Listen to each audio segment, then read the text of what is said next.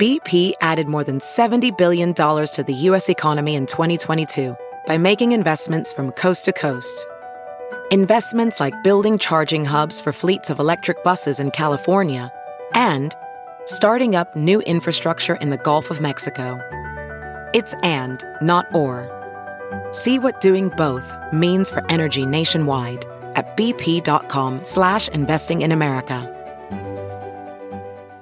Hey, college students, are you looking for a way to get ahead this summer? Northwestern University is offering hundreds of undergrad courses online this summer. Choose an intensive sequence in learning. Registration is open now. Visit northwestern.edu/summer for details. Read the Chicago Reader to get up to speed on what's what in Chicago.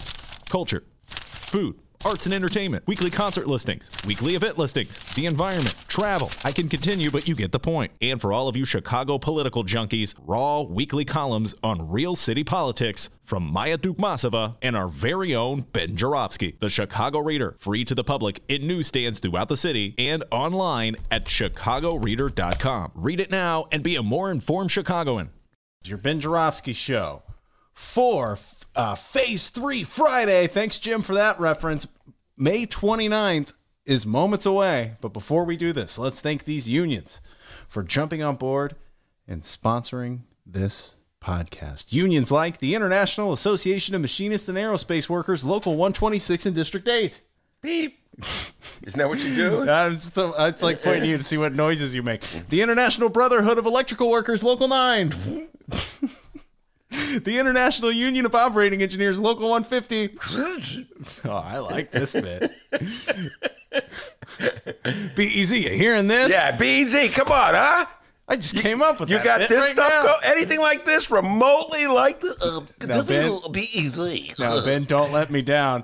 And don't of course, let me down. All right, you're starting to. And of course, today's Ben Jarofsky Show is brought to you by our dear friends at the Chicago Federation of Labor. You like that? That's me. Like, remember back in the days of Baby Driver?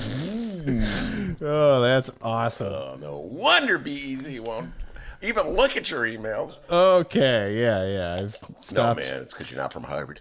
Hey, Ivy Leaguers. Have I told you about my afternoons in Winnetka? All right, let's see here. Our song of the day. Let's see. I'm looking here. Hold on. Want to make sure. I got one if no one else does. Oh. Okay. We're going with our song of the day. Comes from Sly and the Family Stone. Ooh. Dance to the music. Oh. Dance to the music. And that's where he goes, Cynthia on the horn. Cynthia playing trumpet, man. Come on. That's Sly and the Family Stone, dude. It's back in the day. My glory days. It's Friday, and the Ben Jarofsky Show starts now.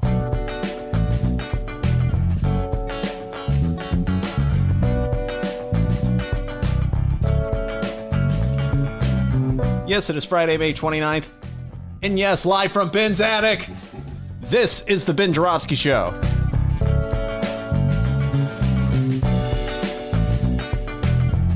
Today on the program, it's another Rummana Rundown with Chicago Sun-Times editor Rummana Hussain.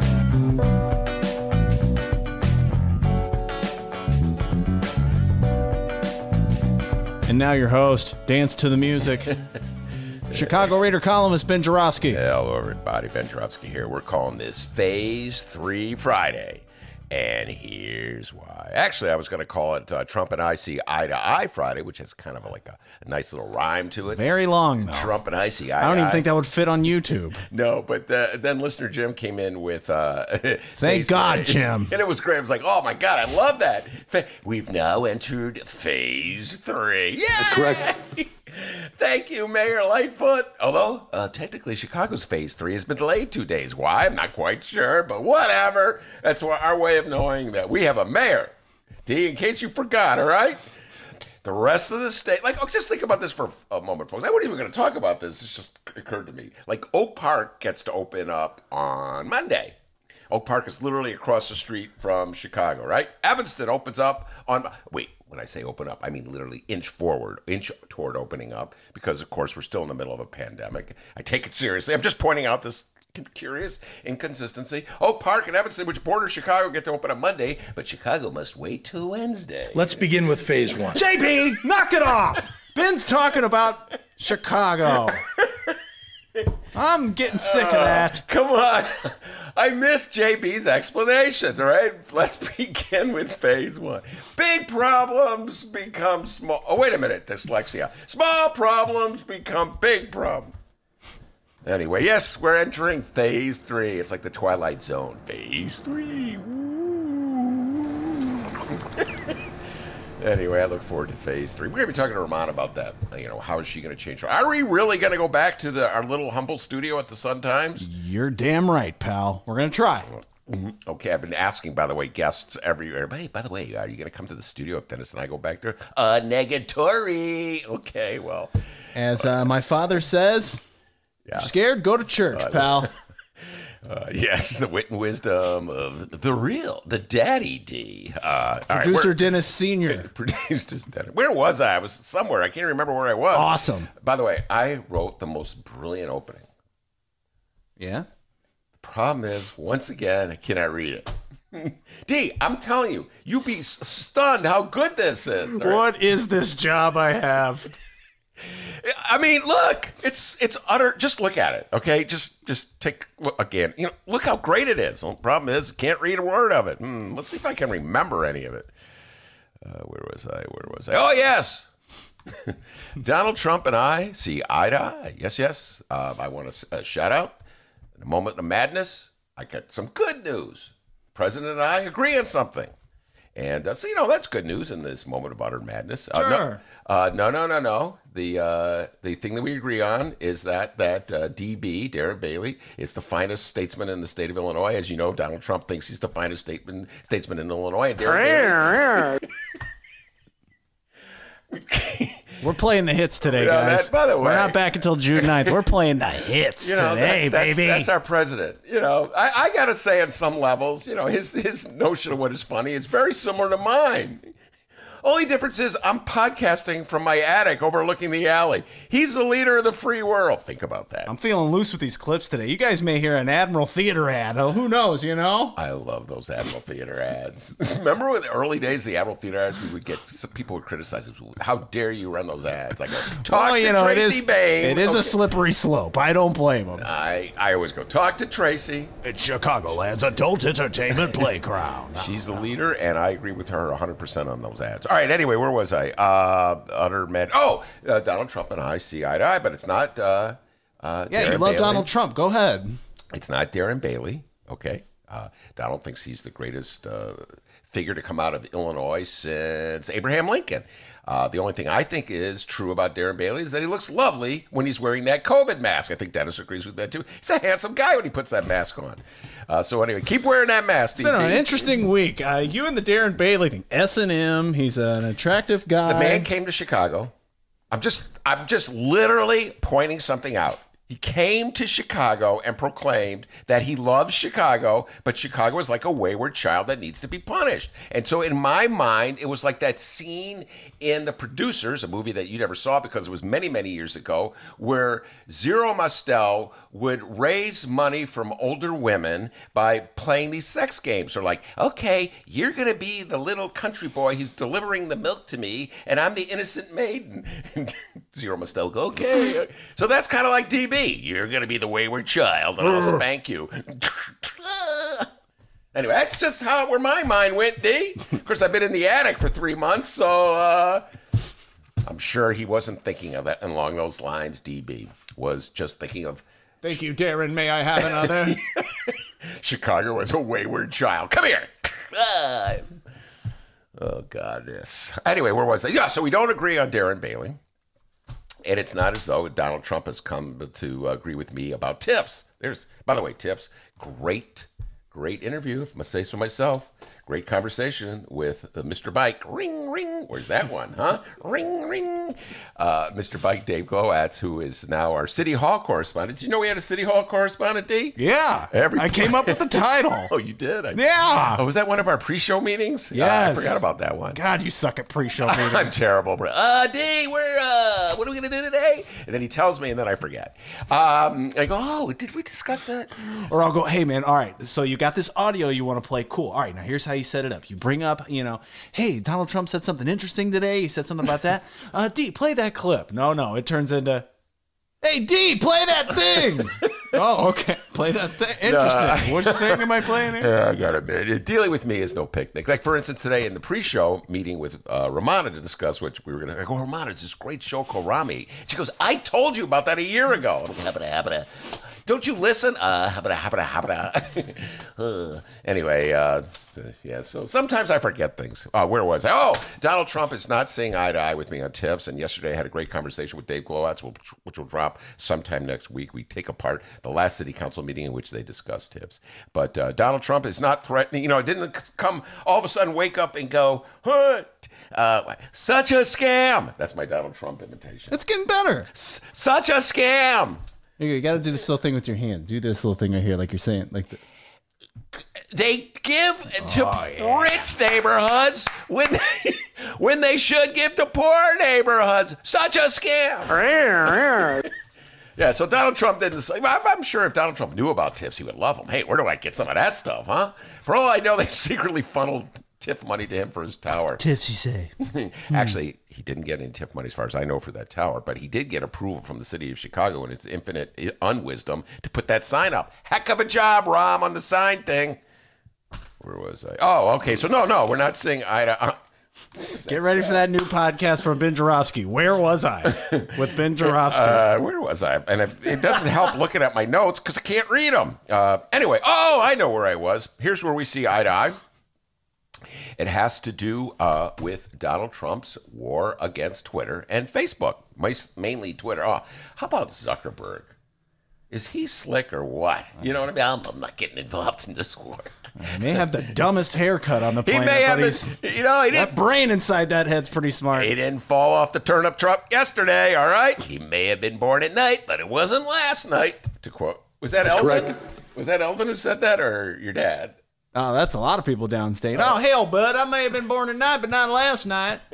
Well, that's Mark Zuckerberg as opposed to the head of Twitter. Okay, so here we go. Let's just break it down. I've been obsessing over this, watching this story develop for the last couple of days, and I don't think I've commented on it, but it's really erupted. So here we go. So Donald Trump is really mad at Twitter, and he's threatening to strip away the provision that allows Facebook and Twitter that gives them immunity to post really stupid stuff, malicious, hateful lies, like pretty much everything that Donald Trump tweets these days about, say, like his attitude about vote by mail, or him making up the murder, like a murder accusation against Joe Scarborough. And so Twitter has taken to posting disclaimers because they don't want to be held responsible for the malicious lies that Donald Trump posts. And so, for instance, let me just say this. In the distinction between Twitter and Facebook, Zuckerberg's slick, doesn't want to get into a fight with Trump and Republicans. So he is just continuing to insist that Facebook and Twitter are just free markets, open markets, where anybody can post anything. And then you, the public, can discern the truth. As opposed to like little tribes firing things at each other that they automatically believe in and assume, well, just because I saw it on Twitter from our president, it must be true. Like, just pick one example that just popped into my mind. Well, maybe a good idea to Swallow disinfectant to kill the COVID. I mean, I don't know. Mark Zuckerberg's attitude is, well, you could ask your doctor about that, and then, maybe you'll learn that it's not true, or maybe you could take the disinfectant and die, but it's really not our fault. Slick guy, Mark Zuckerberg. Way to take a stand, big feller. To which he would say, I did not become a multi-gazillionaire by taking stands, Ben. Look at me. I signed the front of the check. Look at you. You're doing your podcast from your attic overlooking a porta potty. That's what he would say, D. That's what I figured. Word for word. So anyway, Twitter has taken to posting disclaimers and some of the ridiculous assertions that Trump makes, some of the lies that he makes up, some of the malicious lies that he makes up along. I forget. It's like, if you want other information about this, check out this, with links to other things. Trump is enraged. They're censoring me. They're censoring conservatives. And conservative MAGA hatters just follow along. Like they'll go off a cliff with this guy. Whatever you say, Donnie. Oh my God, we're under siege because you don't have the right to make up all kinds of malicious lies about other people. That jump looks pretty far down there, but all right, sure, whatever. Whatever. They don't even think, D. They just jump. Whee! I'm there and Bailey. Whee! Off the cliff I go. And I just want to say this. We've done the same thing at the Ben Joravsky Show for a long time. We do disclaimers all the time. That's correct. For instance, when my dear friend and weekly guest, Monroe Anderson. Oh, filthy sailor Monroe Anderson. Remember when he made the line, and I am just quoting Monroe, so if you are upset by what I'm about to say, direct your attitudes, your responses to Monroe Anderson. And you can find him on Facebook, and he will respond. Monroe said, and I quote, eating ain't cheating. You remember that one day? Yeah. I thought he was talking about diets. I know, it's so funny, because Dan, when I first said it, Dan was like, eating ain't cheating. Let me think. What is he talking about? Of course, he was talking about Bill Clinton's assertions that he wasn't having an affair with Monica Lewinsky because it was cunnilingus as opposed to just regular sex. And eating ain't cheating is what Monroe said, and which I immediately said, the views and opinions of Monroe Anderson do not necessarily reflect those of the Ben Joravsky Show. A disclaimer, D. And they fired me anyway, those mother beeps. Anyway. I know. But it wasn't because of that, ladies and gentlemen. Anyway, so where was it? So I believe in disclaimer. I believe in, letting people know that it's what they're reading may not necessarily be the truth, even if it should be obvious to them, like when Donald Trump says, hey, disinfectants may work against COVID. You may want a second opinion on that one, all right? Anyway, Trump is so mad, and his MAGA hat crew of yes men, they're so mad that they are supporting him on this. Follow me on what I'm about to say, that Donald Trump is threatening to strip the immunity that Twitter has and Facebook has from lawsuits regarding things that people post on their sites. So follow me on this, folks. This is sort of like self-sabotage, whether Donald Trump means it or not, realizes it or not. So at the moment, there's language in law that protects Twitter and Facebook from being sued if somebody posts something maliciously untrue on their venue, right? On their platform. So Donald Trump can say, Joe Scarborough did XYZ, and Facebook, Mark Zuckerberg, will go, it's just his opinion. You should check out the other facts. I don't know. I'm just making gazillions of dollars off of this thing. And they're protected. Donald Trump is so mad at Twitter that he says he's going to take away that protection so that they would be vulnerable to lawsuits. Well, if he does that, if he succeeds in doing that, and in this bizarre world, Twitter is going to go to court to protect that, because that's a very important protection that they have. But if he succeeds in doing that, guess what? Twitter and Facebook could be sued for allowing Donald Trump to put out malicious lies. And if Twitter and Facebook can be sued for allowing Donald Trump to put out malicious lies, then they will have an incentive to keep him for putting out malicious lies. So in effect, he will be censoring himself. Not that he sees that. Not that any MAGA hatter will see that. They'll simply just go off the cliff with Donald Trump. They're censoring us. They don't like conservatives. I would say that Donald Trump is cutting off his nose despite his face. Not that there's anything wrong with his nose or his face. It's just the same, D. Anyway, I'm with Trump on this one, and I'll tell you why. I'm with him 100%. Facebook and Twitter. Well, that's how we keep listeners during our vacation. No, I'm with Trump on this one. I'm with Trump on this one. I'm with him. All right, follow me, lefties. Actually, it's sort of my liberal progressives that hate it when I see eye to eye with the lefty, the real hardcore lefty. They hate Democrats as much as they hate Trump. You ever notice that? I hate them all. I hate them all. God damn it. They don't even like Bernie anymore. Bernie's sold out. Where's Jesse Ventura when we need him? It's a conspiracy. Minnesota. Oh, wait, do your big... come on. Give me what's his name again? Oh boy, Alex Jones. Give me an Alex Jones. I'll give everybody an Alex Jones. I'll get the music for it. Just keep going here, and I'll do it before. I forget where I was. Anyway. What a surprise! Yeah, here we go. About Twitter and Facebook. So I'm with him on this one. I'm no fan of Twitter and Facebook. I have to tell you this, folks. And I'll tell you why. It's very personal. It's a vested interest that I have.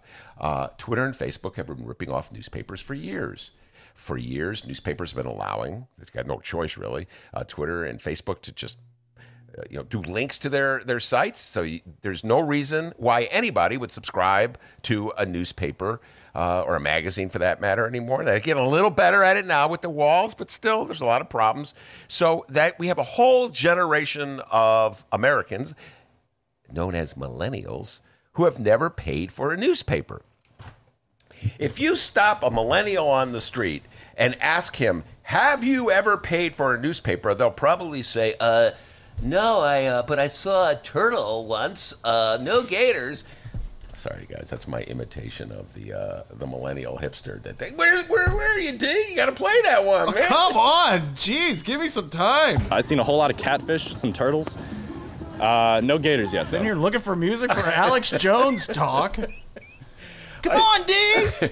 I just love that one. I saw a gator, catfish once, but anyway, so if you ask that guy, that hipster in the park, in between seeing the catfish, have you ever paid for a newspaper? He would go, paid for newspaper? Oh.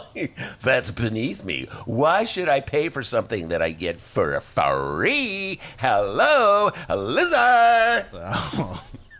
Where did that one come from, D? I don't know. It's the last. Millennials, keep listening, please. I love you, millennials, but you are awfully cheap when it comes to the millennial. Their official explanation for why they don't pay for TV. I know we're not as cool as the Arcade Fire, but come on. The arcade. Yeah, please just keep going. Okay. You ask millennials, why don't you pay for newspapers? Ben, it's really bad for the earth. Hello, recycling. Ever heard of it? Newspapers, landfills. Okay, it's not because I'm cheap. Okay, millennials, whatever. Anyway, so millennials, been getting their news from Twitter and Facebook for years. Newspapers, are firing reporters, can barely make their ends meet. So, I'm for this. If Trump prevails, guess what? Twitter and Facebook, if they want to continue to exist, will have to dig into those pockets of theirs, into the gazillions of dollars they have stashed away in their huge, humongous purses, and hire some reporters and fact checkers. Hello, Mark Zuckerberg, you cheapskate. You're going to have to hire someone in addition to your little hipster coder. I've seen a gator. This is a awfully big body of water. We're looking for a needle in a haystack. It's Gator Bob. Gator Bob. He sounds a little hipster there, doesn't he, D? Yeah. By the way, I got nothing against hipsters. Oh, there you go. What a way to try to cover for that one. Love hipsters. You cheap bastards. I love you. Have you ever gone out with a hipster? You had the coffee. I did not have a coffee. We split up a bill with okay, yeah, I get it. Radiohead. Now, what else can we talk about? You really love Radiohead. Anyway, I love hipsters, and I'm nothing against hipster. So anyway, where was I? Oh, yeah. So, when I say that I've subscribed to newspapers, they usually say stuff like, oh, boomer, like I've done something really wrong. So only dummies like me pay for newspapers. And by the way, I want to thank, you're welcome, New York Times, Sun-Times, Tribune. And hey, by the way, John. You're welcome. I'm a dumbass. Yeah, you're welcome. You're welcome, dumbass. By the way, John Cass, Chicago Tribune. Anytime you want to kick in and help my beloved reader, I'm helping you at the Tribune. I'm subsidizing your salary with my subscription. You might want to buy the Stoner, the Chicago Reader 420 companion for coloring, cooking, and creating. Can you imagine Johnny Cass with this, D? Oh, yeah. He would love this. Stoned. Yeah, there you go. It's a great book, by the way. I urge everybody, John Cass included, to buy it. So anyway, if Trump has his way, Facebook would have to hire reporters, Twitter would have to hire fact checkers, and, there would be journalists who would get jobs. How about that? They would get a piece of the pie. I just think this is a great thing that Donald Trump has done. And I applaud him for doing it. So just imagine how it worked, D. So let's say Donald Trump, just give an example, one of my favorite statements that Donald Trump has made over the last 3 years that is clearly not true. Remember when he asserted, I'm not sure he actually asserted it on a tweet. He may have, that he only weighed 225 pounds. Oh, yeah. Remember that one? Well, everybody could just take one look at Donnie Trump and see, oh, no.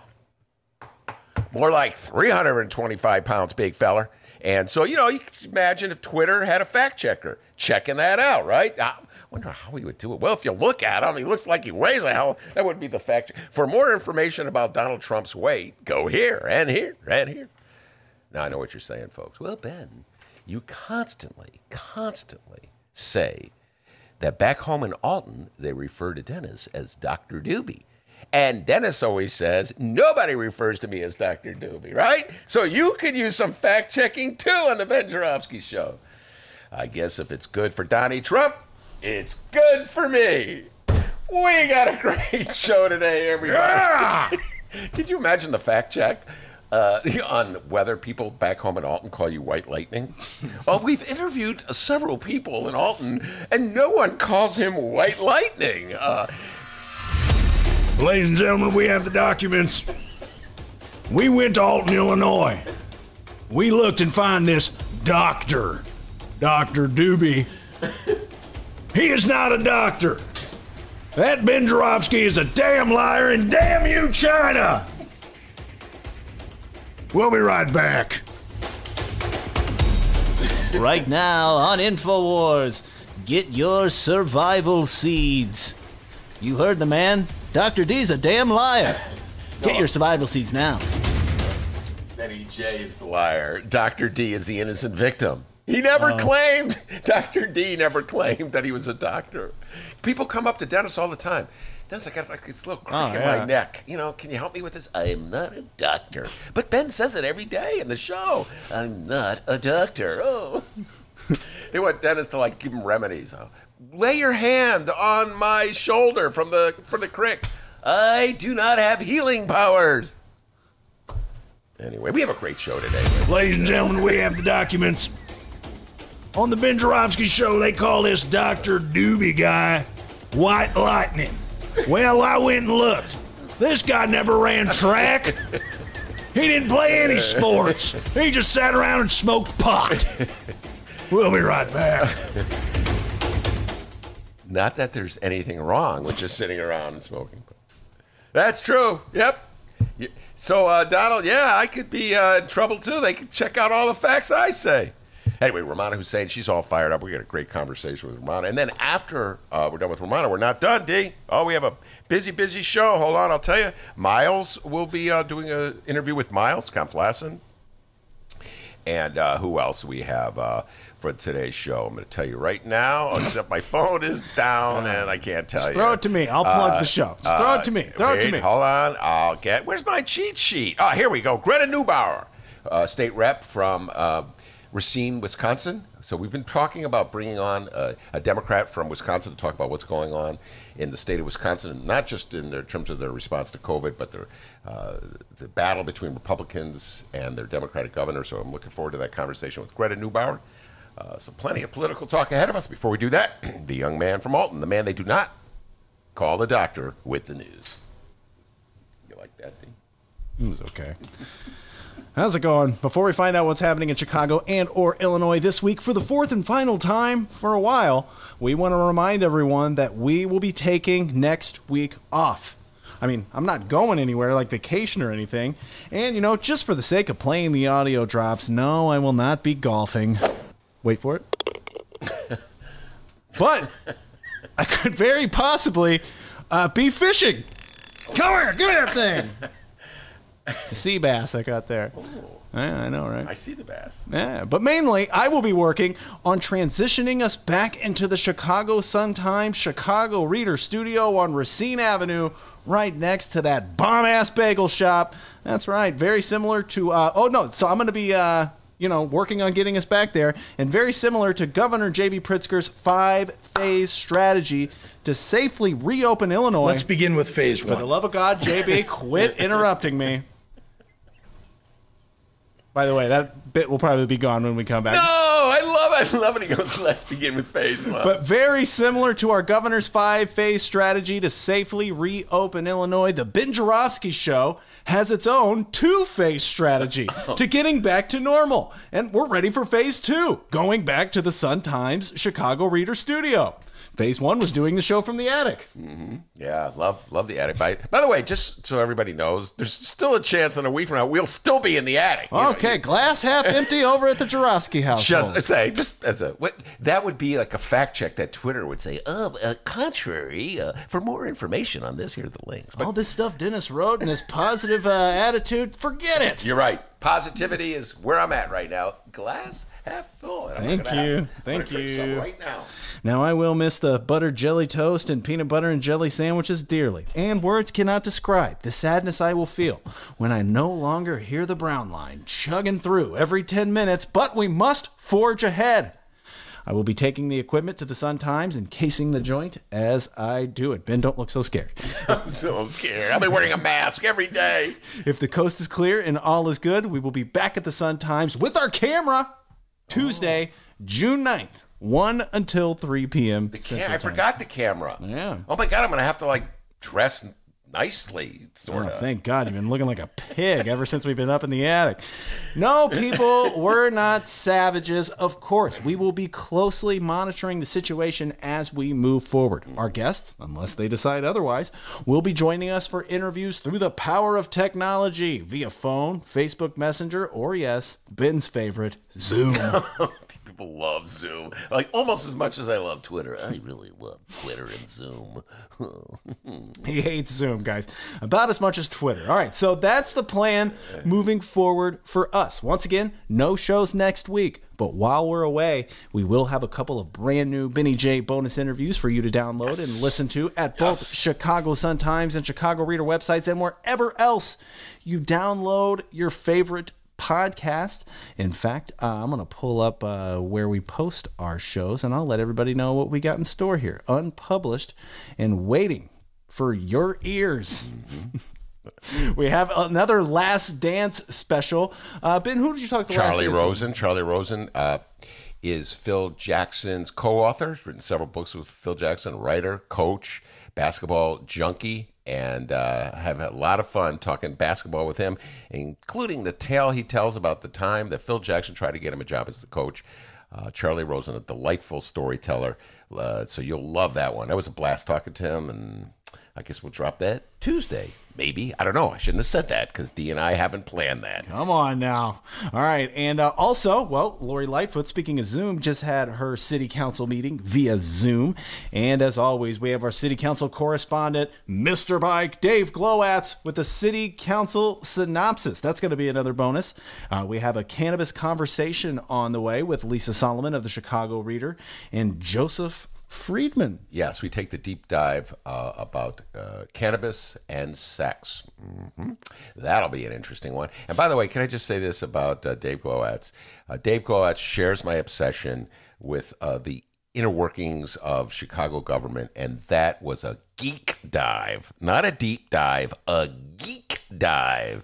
And we finally, I think Dennis looked up at me and he goes, dude, you guys been talking for an hour and a half. I want to go home. And we were going strong. Yeah, remember when they did this? And remember, folks, if you really want to know what's going on in Chicago City Council, you got to join us for that geek dive. Not deep dive, geek dive. Good Lord, he's a nerd, guys. And also, we're going to be having interviews after today's show as well. Who are we talking with again, Ben? We have Greta Neubauer, a state representative from Wisconsin, from Racine area. And she'll be explaining the political dynamics of Wisconsin, where you have a governor who's a Democrat, and you have both houses controlled by Republicans. So the Republicans are bent, this is my opinion, the views and opinions of Ben Joravsky do not necessarily reflect those of Dr. D. In my opinion, the Republicans are determined to endanger the health of people in Wisconsin in order to sabotage Tony Evers' administration, much the way, going back in history, Eddie Radoliak, Eddie Burke, and the white aldermen in the Chicago City Council were willing to sacrifice the health and well-being of Chicagoans in order to sabotage Harold Washington's mayoral administration. There we go. Shout out historical parallels. Shout out to Brianna on the live stream chat. Brianna, we will miss you dearly this week. She says, how is it that you guys are airing new shows on vacation, but Balago can only do one show a week? He should be ashamed. Thank you, Brianna. We are the hardest working podcasters in the city of Chicago. We are grinders, okay? We're not like, one a week, and now I will broadcast it. No, man. You're right, Brianna. Every day. Poor Dennis, man. He puts up with D. I just got an interview with Charlie Rosen. He's ready to go on his bike ride. I'm like, no, let me just do this interview. I'm like the guy from PBS, Charlie Rose? No, not that guy. Perv, dude. No. Was he a perv? Yeah, you didn't know about that, Charlie? No. Rose? Can I just make a confession? Oh, yeah. I forgot. Yeah, Charlie Rose is a perv. But I was never, ever a fan of Charlie Rose. Okay, even before the perv stuff came out, I just thought he was the most pretentious guy. Yeah. And that's where Rom went, by the way, the Charlie Rose show, to let people know he was going to be mayor. You know, that Charlie Rose seems like some kind of guy that, I don't know, would be able to read his handwriting after he wrote it. You know what I mean? Yeah, okay, there's that. Yeah, Charlie Rose. I'm a professional, Ben, and I type things out. I don't write them literally 5 minutes before I go on the set. I'm a Trumpocrat. The Trumpocrat, that's right. Plago. Once a week, Plago, pick up the pace, big feller. Come on now. You got nothing to do. It's a pandemic. You could just go in your attic. Dude, I'll produce them. Come on, hit me up. Yeah, don't be cheap. Hire D. Yeah, I got nothing going on, especially next week. Yeah, Come on. Especially next week. All right, and we will also be throwing in some Ben Joravsky Show greatest hits as well. We've mentioned it before, but it bears worth repeating. There are over 500 episodes of this show, damn near 600. Wow. So there's a good chance you have missed a couple. Yes. Catch up on the shows you may have missed at both Chicago Sun-Times and Chicago Reader websites and wherever else you download your favorite podcasts. If you haven't missed any shows, by the way, we love you. We can't thank you enough, but you may be as crazy as us for doing so many episodes. Yeah, I'm trying to think. I just got a text from Tim Tutton. There's some classic Tim Tuttons there from the Hideout. Remember, you have come on, let's just give folks your Tim Tutton imitation. Oh, my Tim Tutton's not good. Yes, it is. Come on. Hey, Ben, what's up, man? I love the Tim Tutton. Hey. So many great ones. Man, we may have to take out some of the movie stuff that we did with Sergio Mims. The one where we sat around talking, poor Dennis, 90 minutes we spent talking about, I just blanked, the Quentin Tarantino movie. It's about the Manson murders. I just blanked on the name of the movie, D. I've been in the attic too long. My brain is starting to melt down. Anyway, so tons of material out there. Dennis and I will decide which ones we Shout out to Fred on the live Once Upon a Time in Hollywood. There we go. Shout out to Fred on the live stream chat. He says, I love Ben's weasel voice. Me too, man. Mark Zuckerberg. More money for me, less for thee. Yes, we're taking the week off, but not really, because new episodes will be on the way and all previous episodes are archived. Don't forget about us. I'm a little worried about our live streamers, all right? Both Chicago Sun-Times and Chicago Reader websites, June 9th, live streamers, come on back and make sure to subscribe at wherever else you download your favorite podcast if you're jonesing for Joravsky. You know How about what I mean? a Kenny Davis interview? I'm just thinking about some of the great... Okay. There are some great Ken Davis interviews from like in 2019 where, he's a great guy to talk to where we go off on tangents and stuff like that. Just thinking of that. How about the Flannery interview? Now that is your best impression. Do Mike Flannery. Fox 32's Mike Flannery, guys. Now I'm doing my Kenny Davis. But Ben, here's the thing. Willie Wilson is right. That's my Mike Flannery. Damn, that's good. Yeah, that was a good one. The Flannery interview. Forgot that one. Linda Lutton. Speaking of WBEZ, remember the Linda Lutton interview? That was a good interview. She talked about her news. God, it's already a year old. Oh, you mean the real LL? Linda Lutton? Yeah, the real L. Okay, that's a little close to home. Sorry. You know what I find myself imitating a lot now, since I've been watching Schitt's Creek, is Chris Elliott. That guy is so funny, and I find... he's just like seeping into me, his Roland Shit. That's his name, Roland Shit. And he had a kid, and now the kid's name is Roland Moira shit. Roland Moira. Anyway, and there's some things he does that just I find myself doing. That's a great comedian. Anyway. Oh, absolutely. Chris Elliott, one of my influences. Yes, definitely is. All right, let's talk about the local news. Chicago Mayor Lori Lightfoot.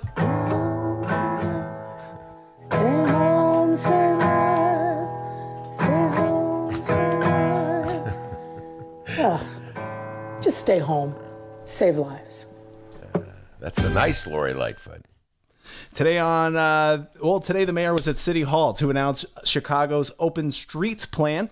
I have the details and we will read that in moments. But first, a quick recap of yesterday's story that broke right as we were jumping off the live stream with State Rep Delia Ramirez. Now, we know that Phase 3 of Governor Pritzker's plan for the rest of Illinois began today, May 29th. But we were waiting to hear what Mayor Lightfoot had in store for the city of Chicago. Thursday, we found out. Thursday, Mayor Lori Lightfoot said that Chicago will move to Phase 3 of her reopening plan on June 3rd, a.k.a. this coming Wednesday. Yes, she has her own 5-phase strategy as well. It's the thing to do these days. You know what I mean? Do you got yours? Yeah, remember the Bendrowski show, we have our own. It's 2 phases. All right. Phase 1, the attic. Boy, we love this pre-show prep. Phase 1, the attic. Phase 2, back in Sun Times. All right, hold on. 1, 2. Got it. That's correct. All right. Restaurants, hotels, and many more businesses will get to start opening Wednesday, albeit with reduced capacities and tight rules in place designed to stop COVID-19 cases from spiking as more people emerge after months under a stricter stay-at-home order. Lightfoot said the opening of libraries and park buildings west of the lakefront, along with other city services, will happen on June 8th. And what about the lakefront? Said the shirtless man with rollerblades. Well, according to Lightfoot, we will have to see how things go with these initial steps before considering reopening the city's lakefront. Bendrowski, what were your thoughts on that again? I'm sorry, the shirtless man on rollerblades just... I don't think I've seen someone on rollerblades wearing a shirt. I'm so proud of how I look. I'm gonna just happen to be shirtless. Yeah, it doesn't. It's nothing to do with the fact that I have a fantastic physique. You never really see like a guy with a bad physique rollerblading shirtless. You know what I'm saying, D? I'm shirtless. I look beautiful. I know it. Let the world see. God bless you, man. If you got it, flaunt it. What do I think? I told you what I think. I think that there's no rational reason that I could discern why we are opening on June 3rd and Oak Park is opening on 1st, except that Lori Lightfoot this way gets to let everybody know that she is the mayor of the city of Chicago. And you know what, D? I'm going to end this week's by just being really positive about Lori Lightfoot because I'm so out of touch with my neighbors here on the north side of Chicago. Talked about this many times. I really love Lori Lightfoot, and I'm beginning to really have these flashbacks to the 90s where people really were mad at me all the time because I was critical of Mayor Daley. So I'm just going to end it by saying if Lori wants to wait 2 days, good for her. Okay, D? All right? Nice. There you go. So that's it. If she's the mayor of the city of Chicago, the 75% of the voters in the city of Chicago voted for her to be mayor, and that means they approve of everything she does, including taking those extra 2 days. So, okay. Fred on the live stream chat says, "Get a life, Dennis." Hey, what did I do? Get a life. Oh, come on, man. Don't make fun of Dennis. Make fun of me. Get a life, Ben. That's what everybody told me in the 90s. Oh, no, that's a Chris Elliott show. That's what you're talking about. Yeah. My mom and I would watch that show a lot, like all the time. It was on Sundays, I believe. Get a Life, Chris Elliott. Never. Yeah. And then he started as Dave Letterman. Dave Letterman kind of gave him his break. He was the guy under the bleachers. Yeah, no, I remember him on Letterman. I never saw Get a Life. Man. But when people used to tell me that all the time. I just want to finish that thought. Get a life, Ben. I thought he was talking about me. Get a life. Stop talking about tiffs. Get a life. He's talking about I have a life. I like my life. Stop smoking pot in the morning, Dennis. Get a life. Oh, man, maybe he's right. All right, now chopping wood. That's what you do in the morning. I wish. Those are my downstate days. All right, now on to today's news. Mayor Lightfoot's shared streets plan. This plan will close down some city streets in order to make more room for pedestrians and cyclists. 47th Ward Alderman Ben, 10 trivia points. That's my alderman, Matt. I love that guy. Matt Martin. Matt Martin. 47th Ward Alderman Matt Martin. Maybe we should run the Matt Martin interview. How about that, D? Just throwing that out there as a possibility. Whoa. Get the reefer out. Okay, we're doing a show. Sorry. 47th Ward Alderman Matt Martin's office confirmed one of the streets that will become a shared street starting Friday is a street I actually ride on quite a bit, but not this weekend. I'm staying as far away as humanly possible from everyone. Leland Avenue. Oh, yeah, I know Leland Avenue. Yeah, not too far from here. Yeah. The shared street on Leland Avenue will run from Clark Street to Lincoln Avenue at Lincoln Square. Residents will be allowed to park their cars in front of their homes or near their homes, and delivery vehicles will have access to the area. Any vehicles going through a shared street must drive slowly. Well, I'm with this 100%. As you know, D, I do my daily walk, and I'm always my new thing is for social distancing, because I follow the rules, and I take this stuff seriously. I've started walking down streets, and I walk down streets with the traffic, one-way streets, so the traffic's coming toward me, so I could see the cars. But Mama didn't raise no fools, okay? Huh? And genius. Did you go to Harvard? Yeah, I'm surprised I'm not working at WBEZ. I went to Harvard. Ever heard of it? And so I love this, man. I love this idea of shared streets. So yeah, I'm with you. I'm with you, Matt Martin, 100%. Eminem, Matt Martin, what's up, dude? By the way, one of my favorite interviews of all time, Alden Lowry. Remember the time Alden Lowry from WBEZ came into the studio and we had a great chat, and each of us was wearing a purple shirt? Yeah. You remember? Yeah. Alden, you're wearing purple. I'm wearing purple. You didn't tell me, Ben. That's kind of embarrassing. Anyway, that's a great interview. I think we should post that one again, too. Alden Lowry, that was a great interview. Oh, boy, it sounds like I'm going to be doing a lot of work here. Post this one, post that one. No, and by the way, if we don't post it, go look for it. Turns out the archive is there on both Chicago Sun-Times and Chicago Reader websites. Yeah. And wherever else you download your favorite podcast. All right. To be honest, that shared road story wasn't as interesting as I thought it would be. Moving on, Illinois Governor J.B. Pritzker. I'm not a doctor. No, he's not a doctor. But he may need one to look at his arm because, boy, people have been twisting it left and right lately. Yes, ever since his 5-phase strategy was announced, more and more people, places, and things have been pushing the governor's buttons in an attempt to circumvent his 5-phase plan in any way, shape, or form. Yesterday, we heard from Chris Johnson, president of NATO, which is the National Association of Theater Owners. Yes. Remember that conversation? When will I be going back to a movie theater? For 10 trivia points, Steve, let's see how your short-term memory is. What was the last movie that I saw in a movie theater? Ice Cube. No, the last movie you saw, it sounded really bad. I don't remember what it was, though. Yeah, short-term memory issues there. That's a sure sign of too much reefer. The Way Back with Ben Affleck. By the way, I remembered that. I just remembered it right now. Congratulations. You remembered a thought that you remembered yesterday.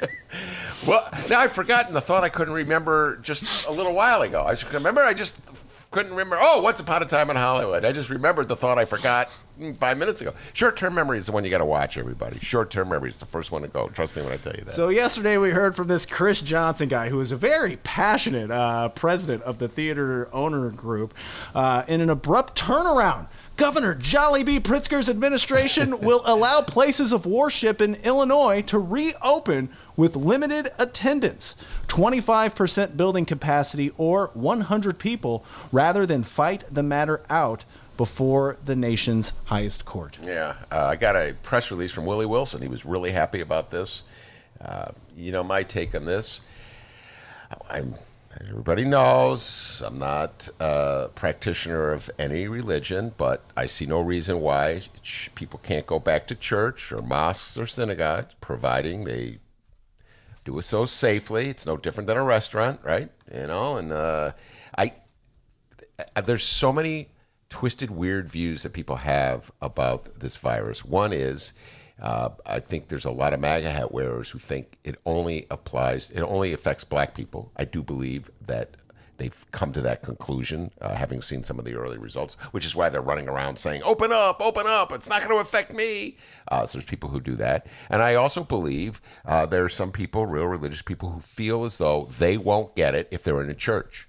I'm not sure how they could come to that conclusion, but that's the conclusion they've reached. So they think they should just be able to pack the churches and let the chips fall where they may. Well, I have no problem with opening up churches, mosques, and synagogues, but I do believe you should practice social distancing because this thing is for real, even if you don't think it is. Churches and other places of worship are not required to follow the directive, but are strongly encouraged to. This is according to the Illinois Department of Health's newly updated guidelines. Elam Romanian Pentecostal Church in Chicago and Logos Baptist Ministries in Niles sued to prevent the state from fining them for holding Pentecost services this coming Sunday. The change came just hours before Illinois Attorney General Kwame Raoul urged the U.S. Supreme Court not to get involved in a dispute over Pritzker's lockdown order, saying the point is now moot, given churches could open their doors to more than 10 people at a time. Raoul, we got a quote from Kwame Raoul here. He says, quote, religious organizations are no longer subject to any of the gathering restrictions in any phase. So therefore, drop the suit, okay? But obviously there's a political purpose for this suit, and it is to perpetuate, wow, I can't even say that word, the notion that somehow or other J.B. Pritzker is being hostile to religion, that he's picking on people of faith, which of course is not true in any way. This is all part of a larger plan by the governor to protect people in the middle of this serious pandemic. Everybody loves to play the victim card. Churches are going along with it. And my dear old friend Willie Wilson is leading the charge. Still love you, Willie. Still have your T-shirt, my Willie Wilson for Mayor T-shirt. But in this particular case, I think you guys are overplaying that one, in my humble opinion. I do not believe that churches are being picked on in the state of Illinois by our governor, even if you guys go around pounding your chest and saying so. We just don't see eye to eye on this one, Willie Wilson. All right, I'm going to press you with the question here. Illinois Politico continues in saying Pritzker's backpedaling could prompt other businesses and interest groups to agitate for reopening earlier. I hate to press you with with such a hard question here before we go to vacation. So before you go fishing, come here, give me that thing. Is Pritzker's backpedaling? Could that prompt other businesses and interest groups to agitate for opening earlier? They've been agitating forever. Yes, I mean they've already. They don't need a favorable ruling from a judge. They've been agitating for the last month. I'm telling you, the agitation began roughly around the time. And I owe this all to Candace Castillo, when they figured out, hey, wait a minute, mostly black people are dying from this. Open up, open up. And in their minds, in the minds of so many people in the state of Illinois, like somehow or other, they're not going to get this disease. So open up, open up. Yeah, it's political agitation's been going on forever. That's DB, Darren Bailey. He's the public face of the agitation. So yes, they didn't need any encouragement. They were already agitating. This is like, oh, I know. This is their way of promoting Donald Trump's reelection. That's what this is all about. Hate to tell you this, folks. This is all about reelecting Donald Trump, with the notion that somehow or other J.B. Pritzker and Tony Evers and Gretchen Whitmer are responsible for the downturn in the economy by what? Doing things to protect people from this disease, this pandemic. And so their hope is that swing voters in Kenosha and Racine and suburban Detroit vote for Donald Trump on the notion that somehow or other these governors went too far. That's what this is all about. This is a political move. It's been a political move for about 2 months, ever since they came to the conclusion that they will not get this disease. It's a faulty assumption that they made based on the early reports that black people are dying at a higher rate than white people. But that's the assumption and conclusion they made, and they're sticking with it, D. So, yes, they don't even need any help from any court because this agitation will continue while we're on vacation. While we're on break, they'll be agitating. And when we return, there'll be more agitation to discuss. And I will be agitated over their agitation, if that makes sense. Okay, well, I know I said I had one real tough, pressing question for you before we go on to vacation. I lied. I have two. I'm sorry. Only one question. So before we hit the greens in the golf course, wait for it. Hole in one. Illinois Politico continues. There's also a question about whether J.B. Pritzker backing down will be seen as a stumble in steering the ship. Ben Joravsky, do you think J.B. Pritzker backing down will be seen as a stumble in steering the ship? Wait, a stumble in steering the ship? Yeah. I don't know. Like, how about a stumble in running the race?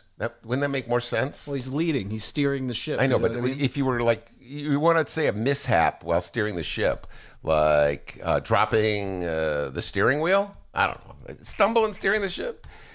Yeah, I mean, and it's a political fight. By the way, I know what they do. So they do two things. This is the right strategy in this moment. One is to present themselves as victims. So they'll send out emails saying we're victims. And then whenever like J.B. Pritzker number two opens up the state, they go, we were victorious. Our army has prevailed. We have won. The demon leader of the state of Illinois is backing off. I believe anything they say when they start denouncing the protesters with the swastikas. And the Confederate flags, all right? I'll believe you really care about the religious rights of people, the rights of people to practice their faith, when I hear one of you, come on. Okay. Other than one, Jim Durkin, the one guy, give him credit, one of you just, guys, maybe drop the swastikas, not a good idea, not a good look. So it's a hard time for me to take serious, but of course, they're going to proclaim this as a great victory.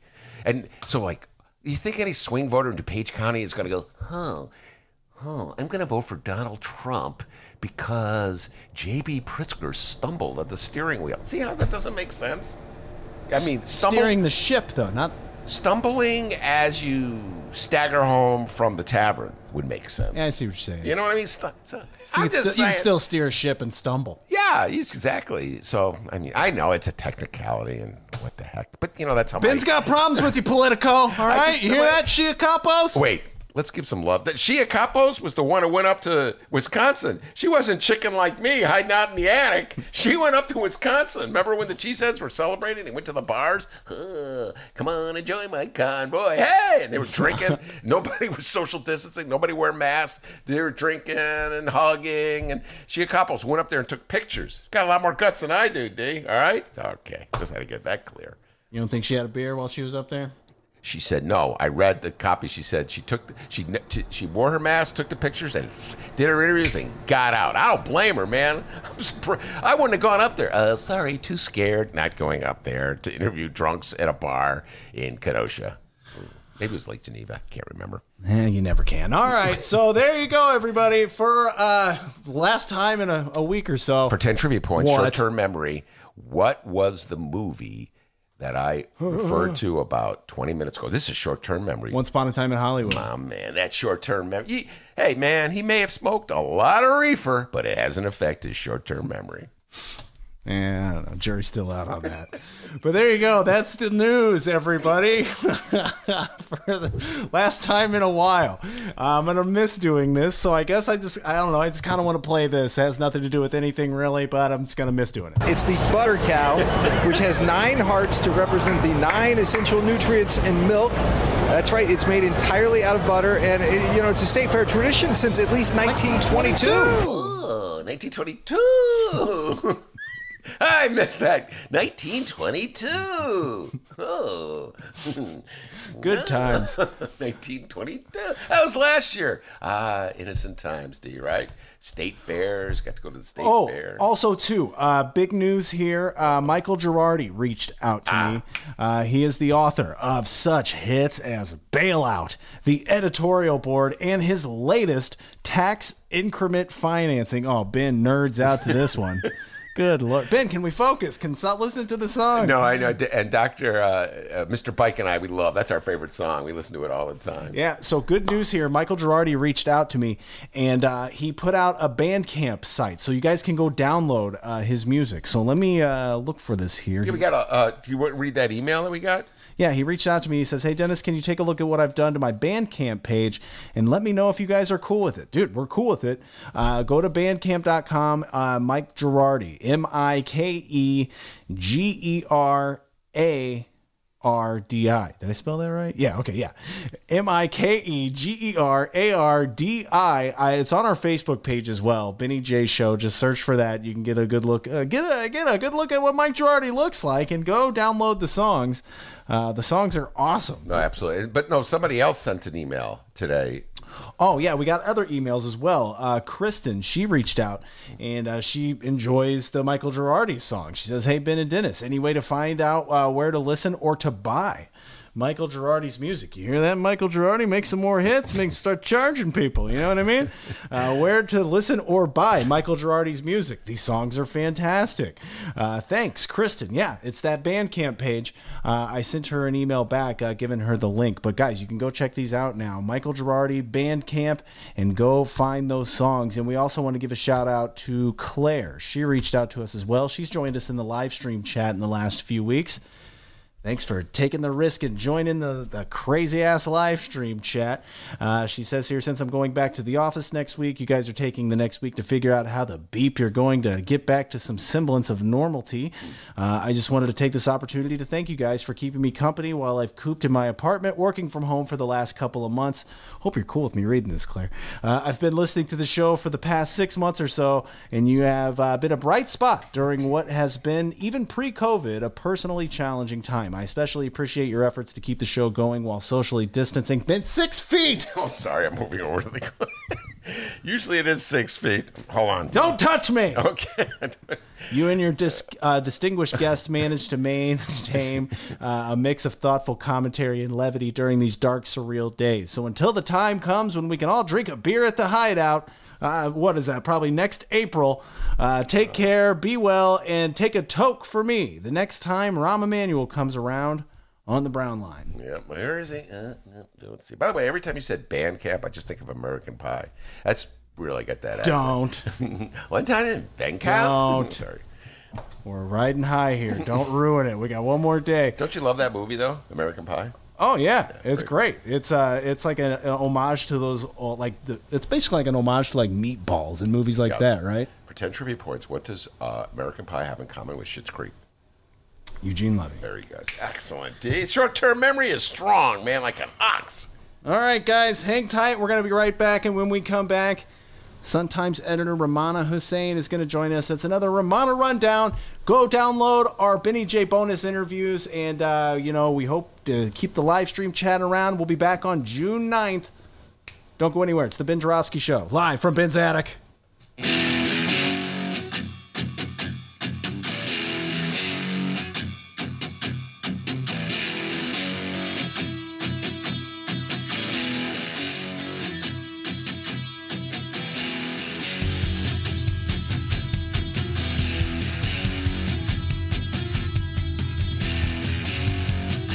Correct.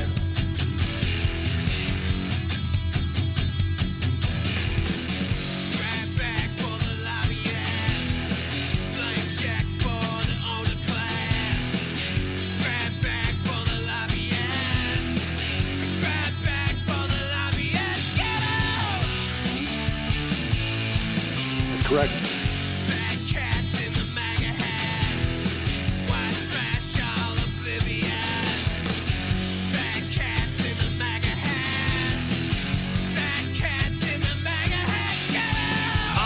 Not a doctor.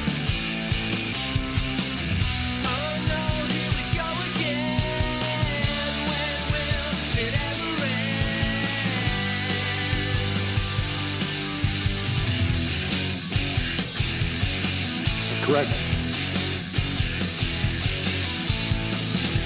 I'm a Trumpocrat. Trumpocrat, that's right. What's the use?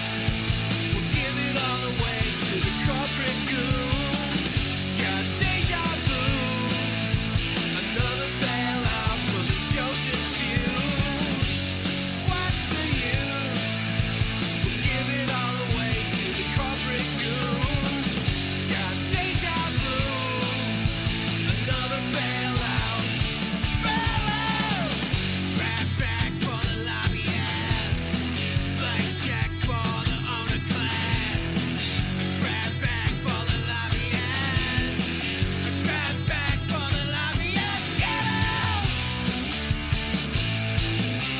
correct.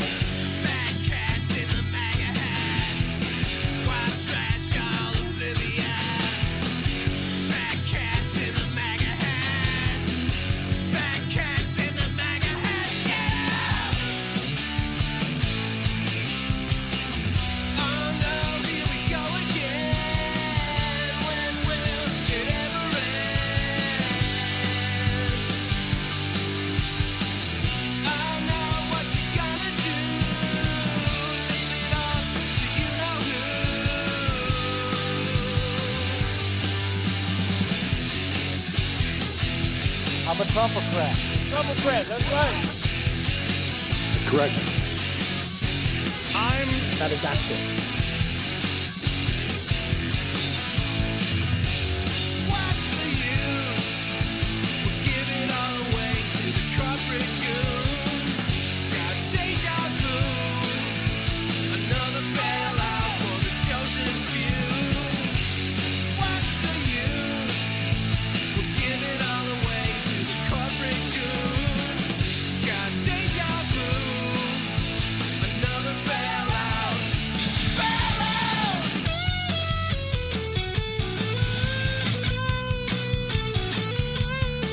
That's correct.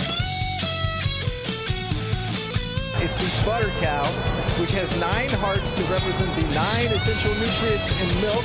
That's right, it's made entirely out of butter, and it's a state fair tradition since at least 1922.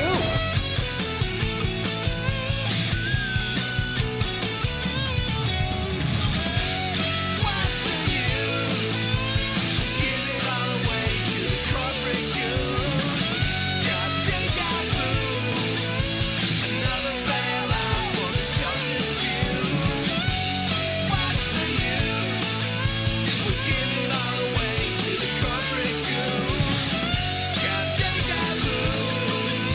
Another bailout. Bailout!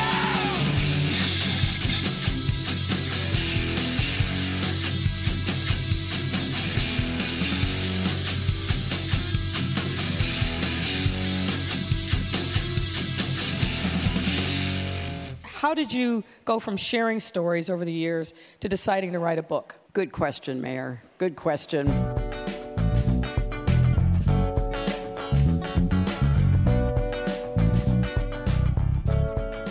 Lori Lightfoot interviewing Hillary Clinton there. Exhibit A of why we need real journalists in the world to do the interviews and leave the celebrities to their celebrityhood. Speaking of real journalists, Rummana Hussain is with me every Friday.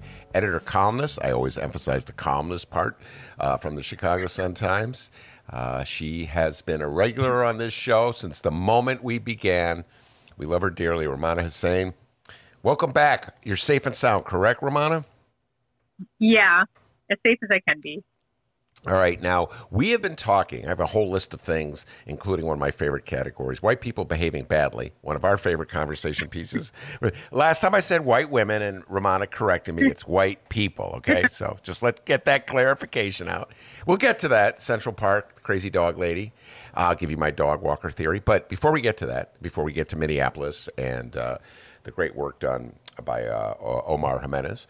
Before we get to any of that, I need to ask you this. How comfortable are you with leaving the cocoon of your home, your house, your apartment, and going back to the workplace? Dennis and I are seriously considering, after we take next week off, returning to our beloved studio in the Sun-Times. Really miss it. We just miss the chemistry, just the difference. Getting out of the house, forcing me to get up a little earlier in the day, Rummana, and getting on my bike and going down to the bright one. And so we're talking about it. How comfortable are you with leaving the sanctity of your apartment and going back to the bright one?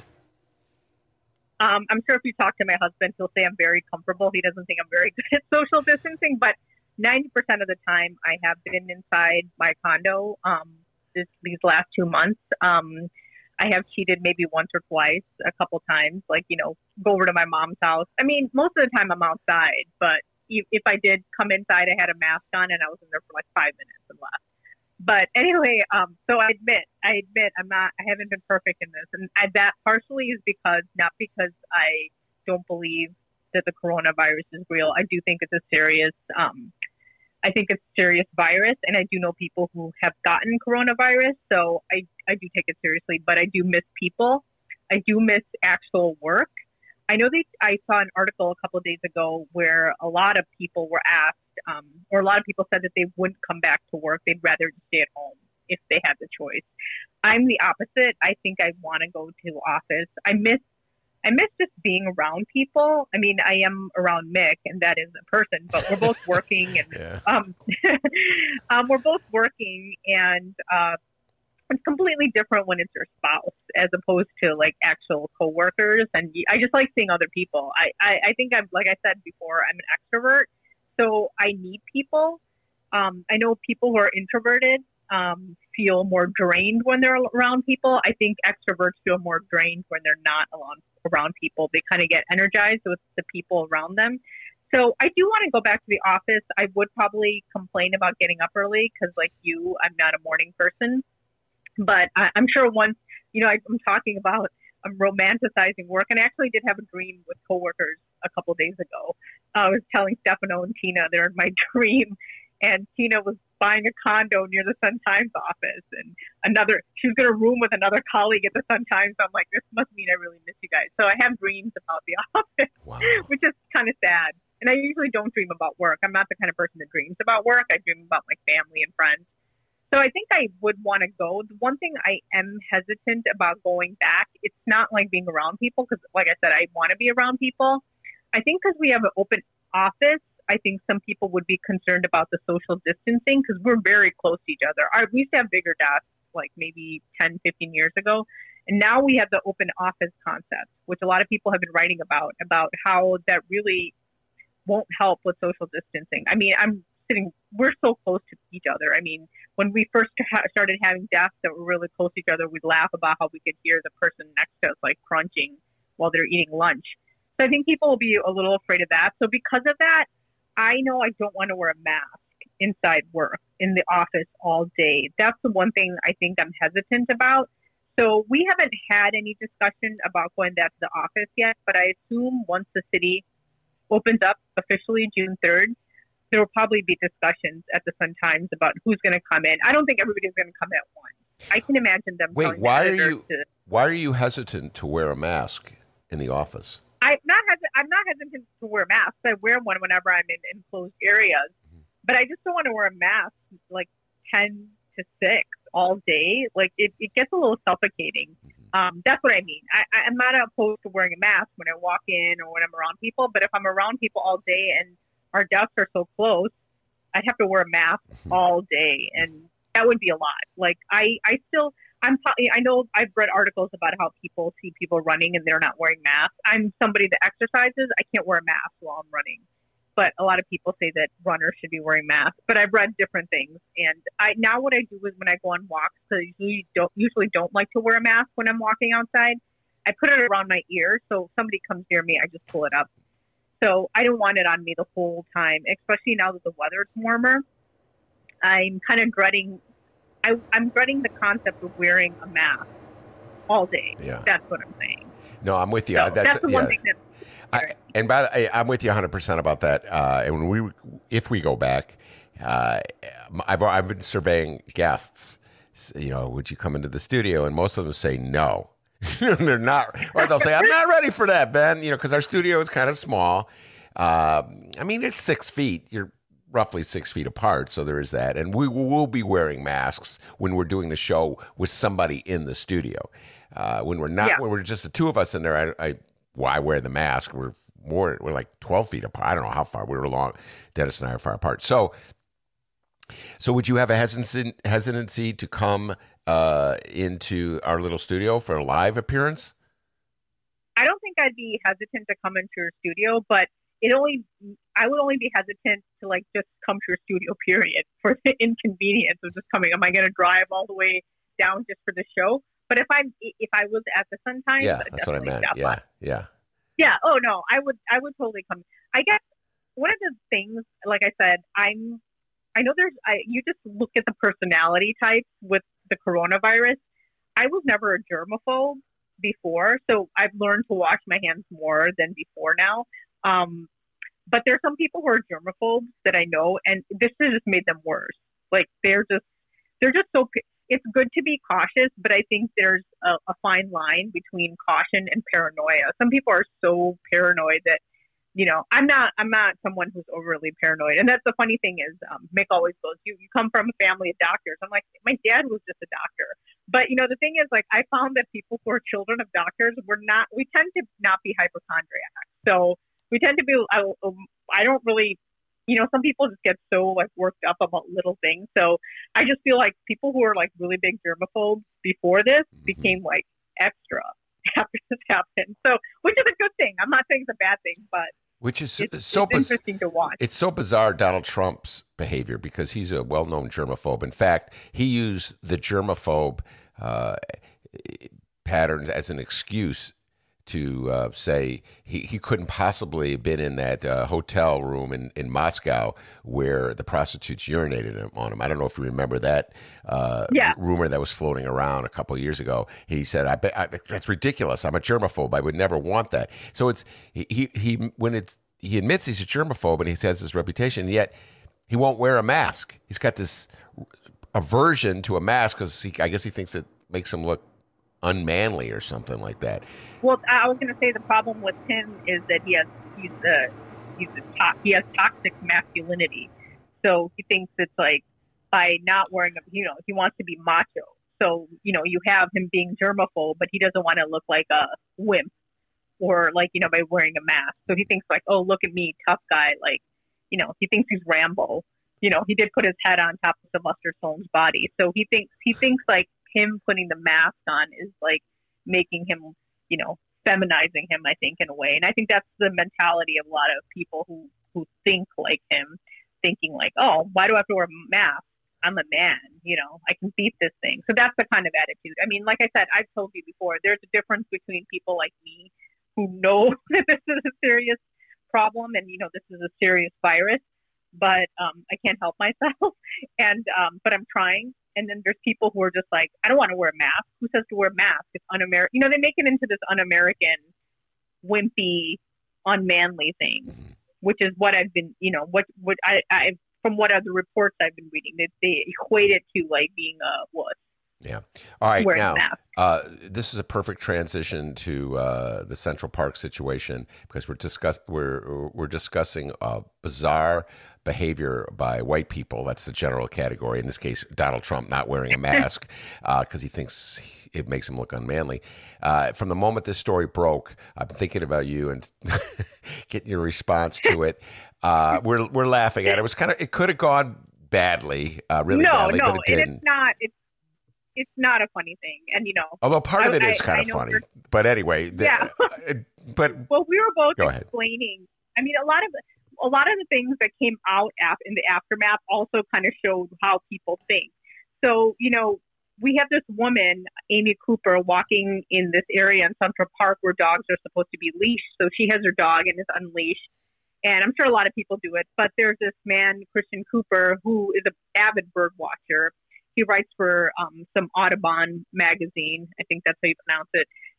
So he was watching these birds and he asked her to put a leash on her dog. And then they had this back and forth and then it escalated with this woman, basically Amy Cooper. And they both share the same last name, but are not related clearly, Christian Cooper and Amy Cooper.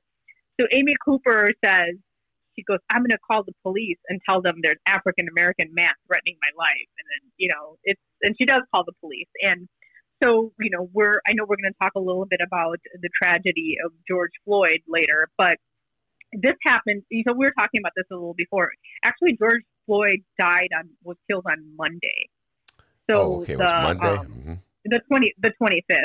So this did happen. So on Memorial Day weekend, I saw on my Twitter feed a lot of Amy Cooper was trending, and I didn't know what that was, and I opened it, and then it turns out to be this situation. And, a lot of people pointed out after Monday's incident with George Floyd that, if the police did come, what could happen to Christian Cooper?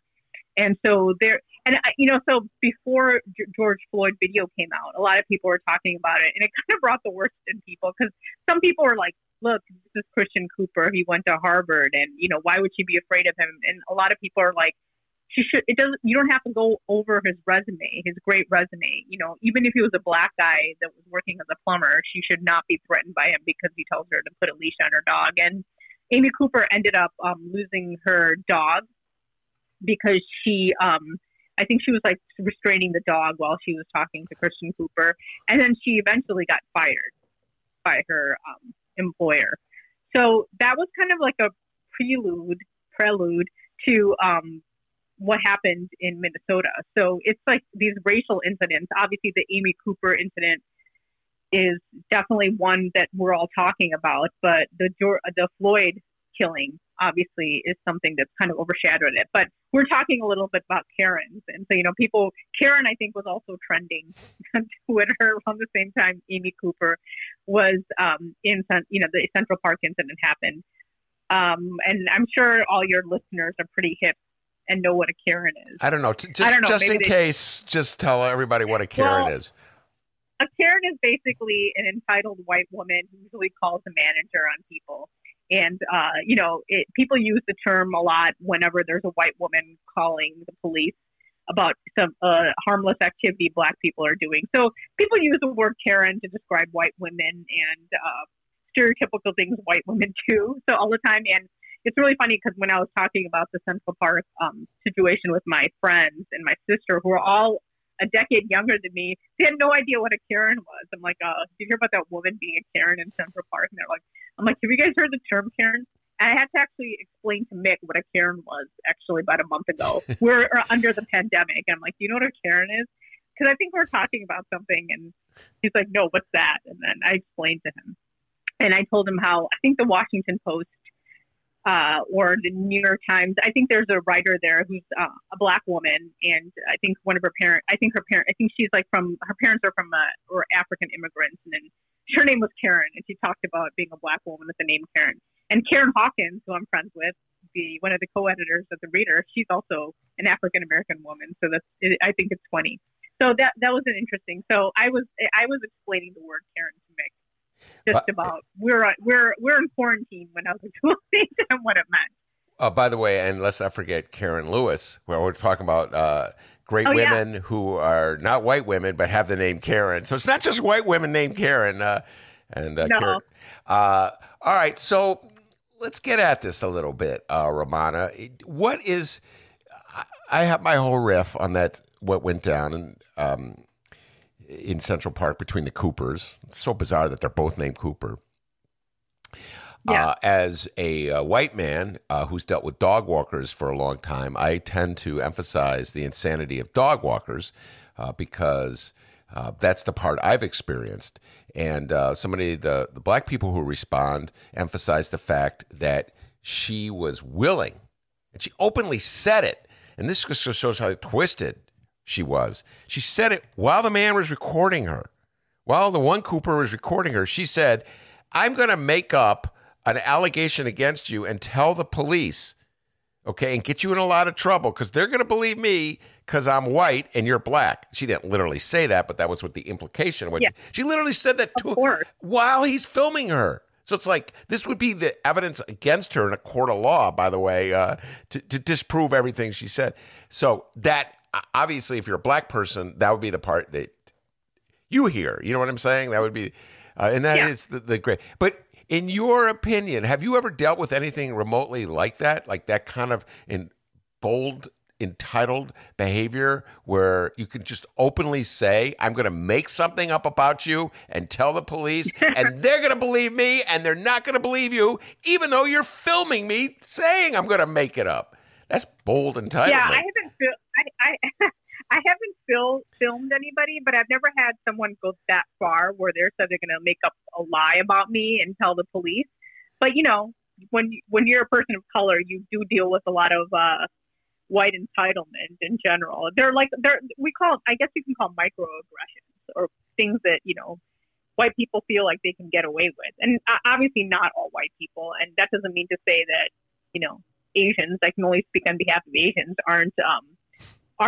don't do the same things that Karens do. You saw that there was an Asian cop in the George Floyd video watching all this happen. So we can all be, I mean, I can only speak of Asians, of course, South Asians. We can probably have Karen-esque behavior too.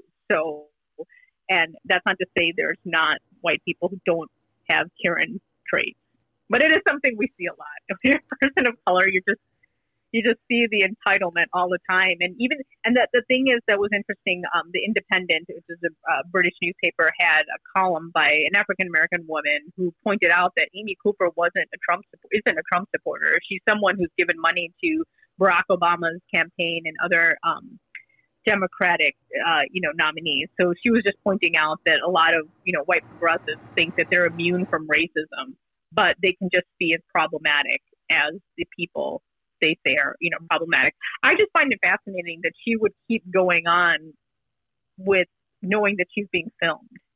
Yeah, it's the part that always.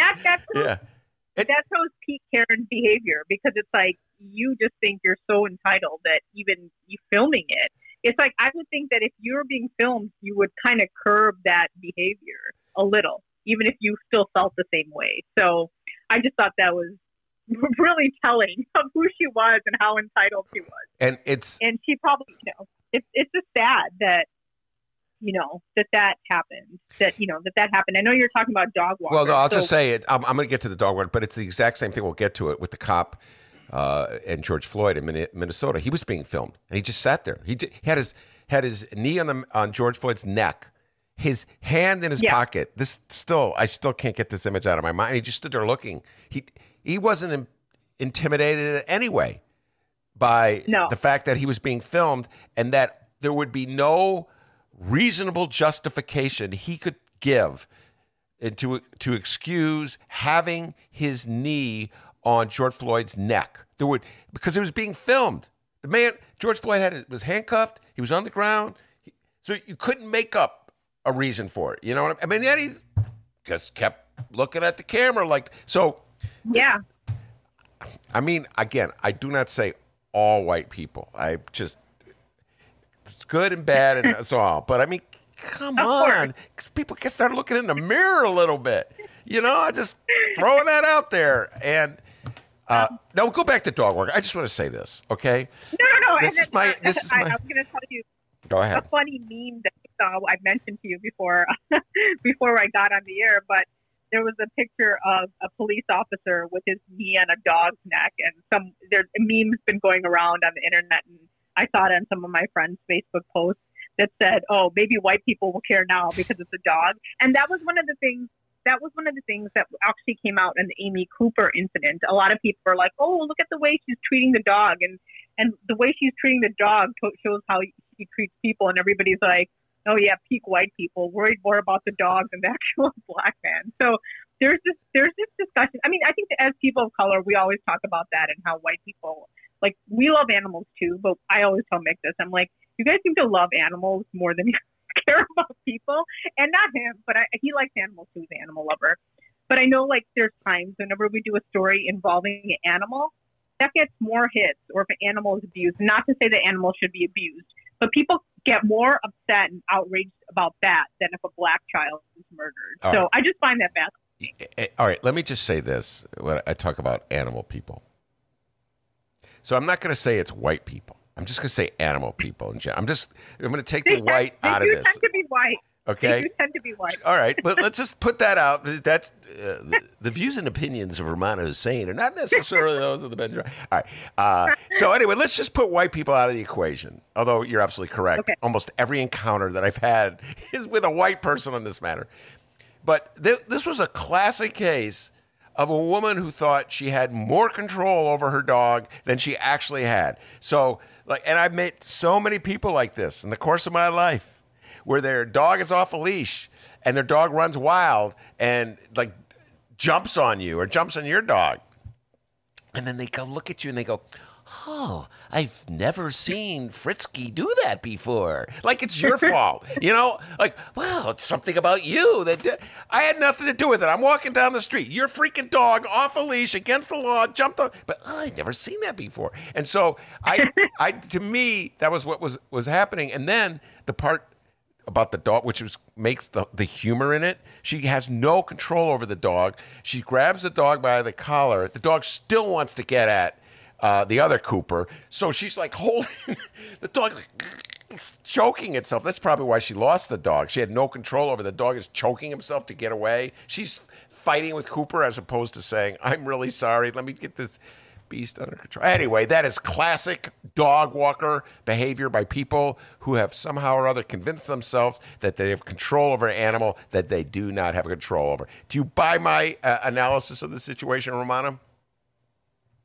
No, I do. I totally do. I told you, like, I do think, I mean, I have no problem with animal lovers. Like, in theory, that's great, because I'm not, like, someone who abuses animals. I agree, animals shouldn't be abused. Animals shouldn't be tested. But then there's some people who are just a little overboard, and they're just, like, you know, everything that happens to animal makes them so upset. And it's like, okay, you read the news yesterday about what happened to, like, this kid, and then, you know, they don't know anything about it. But, you know, it's kind of like the Tiger King people. Like, they're all worried about these animals. They're not the best human beings in the world, you know? It's just kind of like, it's interesting. And like I said, I'm not knocking animal lovers. I'm just saying that, you know, I think sometimes you don't have to put animals before people. And I understand that people can be worse than animals in many ways, but there's a lot of victimless people who get abused and injured too, but they don't get the same attention as maybe a dog does, Absolutely. Which is kind of sad. And there's some people who still have not forgiven, will never forgive Michael Vick. Michael Vick. Yeah, who the football player Yeah. who went to jail for abusing animals. And he's come out of jail. He's apologized. He's given money to groups that protect animals. He's gone on with his football career. He's in broadcasting. He's moved on. But there's still people who will never forgive him. Never. And I totally agree. I totally agree with you. And yet, you know, there's football players who are like, you know, openly racist and they're beating their wives, and they seem to be heroes, or, you know, people who otherwise have problems with Trump supporters. A lot of these football players are Trump supporters, and they're kind of revered. So I find it interesting. Yeah, you can take kind out of that sentence. They're revered. The man's just speaking his mind, Ben. He isn't right. So now let's get to Minnesota. And I have to say, it was a fine moment for journalists. I've watched this morning. I spent about 2 hours watching the news clips from what's been going down in Minnesota, everything from protests to riots, looting, burning building, and then police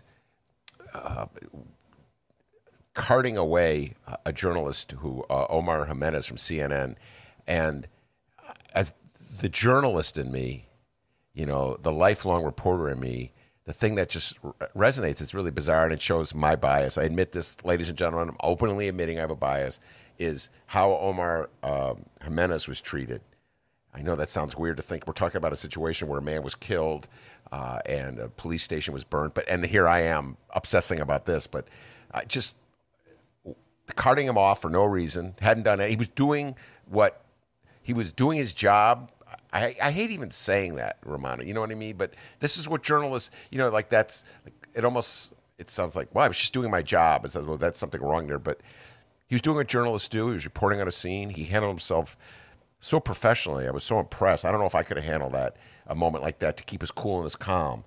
And what in the world, again, were those cops thinking when they slapped the cuffs on a guy who has a press pass around his neck and is so clearly a working journalist? Yeah, I was watching the clips too. I mean, this is a CNN reporter, and they basically arrested him and his camera crew. The CNN reporter, as we talked earlier, he's a Medill grad. He went to Northwestern University. And the cameraman, Leonel Mendez, hope I'm pronouncing the name right, he actually lives in Evanston. So he's from here. So I think for a lot of people who are watching this, they probably wondered if it was a white reporter, would he have gotten arrested just so boldly like that? And I don't even know what the reason was for him getting arrested. He was just out there reporting on what he's seeing, you know, the protesters and, you know, the outrage that was out there.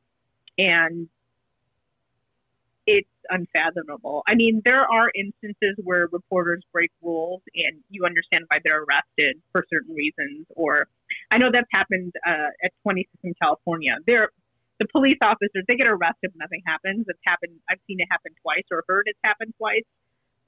One reporter was arrested during the R. Kelly trial. I think he wasn't allowed. There was a gag order, and he wasn't allowed to talk to. We weren't allowed to talk to anyone. I wasn't there, but I heard about it because the judge was laughing about it. But he had this guy arrested, but then he let him go. And one time, there was a reporter in my presence who took pictures in the courthouse where she wasn't supposed to take pictures.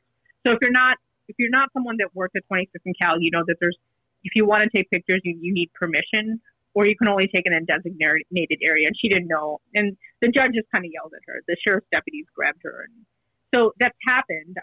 I've heard of arrests. I've heard of, people getting reprimanded, but none of these people were charged. And it wasn't that situation where they're outside in an open space covering protests where they were basically told, basically arrested for no reason than just doing their job. That's just, I don't know. It's at this day and age, I think, we have a president who calls the media fake.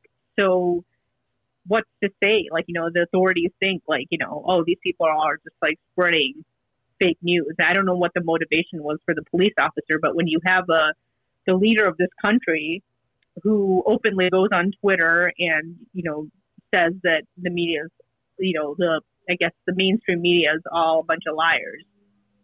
This is the result of it. And you can say that he's enabling this type of behavior. I'm with you 100% about that. And that leads me to the next item on our list to talk about Donald Trump's war against Twitter. I've already gone over this already. It, of course, is he's attacking himself. He wants to, one more time, strip Twitter of the protection it has against lawsuits based on tweets that are lies or malicious, that are violent, provoking, that are hate-filled, all things that might be said about tweets that Donald Trump has tweeted out since he was president. So Twitter is now posting clarifications about Donald Trump or warnings that what you're about to read, there's another opinion, that kind of thing. Trump is so outraged that he says, I'm going to punish you by taking away the very immunity that enables me to put out malicious lies and slander. And so it's the guy doesn't even realize, or maybe he doesn't care, that what he's doing works against his interests, if you will, and in getting to promote lies. Very bizarre situation. At the same time, I'm hoping that maybe it'll lead Twitter and Facebook, this is probably far-fetched, to stop being so cheap and actually hiring some fact checkers and journalists to police some of the ridiculous things that powerful people like Donald Trump put on their platform. What's your thoughts about all this, Rummana? I think you do have to stick to facts. I think that's one of the great things about social media is that everyone has access. And we see this incident in Minnesota. One of the reasons why a lot of people are able to speak out is because of social media. So you're able to get the word out. But one of the bad things about social media is that everybody's on there. So, you could put something on there and then it slowly it kind of rolls into a tumbleweed and becomes a news story, and so there are people who say stuff that's not true and it becomes true after a while. Then people start saying, well, I heard this. And then everybody just starts going off. And the president is definitely someone who tweets. I don't think it's someone controlling his Twitter account. I think he actually sits there and tweets. So I think it's good when you have someone as the president of the United States. You obviously can't have someone policing every single person on Twitter. But when it comes to someone that is in a position of power, I think, or even news media, news outlets or people who claim to be, putting out news. That doesn't mean media like the Sun Times, but there's so many people who call themselves reporters these days. Not to say that they aren't, but if say the Sun-Times puts some misinformation out, I would think that you'd want a watchdog or someone. I mean, the media is supposed to be the watchdog, but we need a watchdog out there who can, at least when someone's making up a lie, especially the leader of this country, to say that, this should be taken down or this is not true. So I think I don't know. I think what Twitter did in responding to Trump about the mail-in ballots is what started this whole discussion. I think it's a good step. I think media outlets social media outlets need to respond to people because there's so many people. I mean, I don't know. It probably depends on who you're Facebook friends with, but I'm sure once in a while you'll see an acquaintance put something up and it's an article that's not real. And, there's obviously articles like The Onion and other parody, newspapers. They're like for fun. But there's also news outlets that print hoaxes and things that aren't true. And there are people, like once in a while, you'll see someone like maybe from high school or someone you barely know posting something that's just insane and it's not true. And, half the time, if I know them well enough, I'll be like, that's not an accurate, news organization. And that's not to say that media organizations don't make mistakes or never, have factual mistakes in their stories, of course. And that's great. And we have someone calling us out and say, actually, the date of this, court order was, July instead of June. That's fine. We should be, we want to be correct.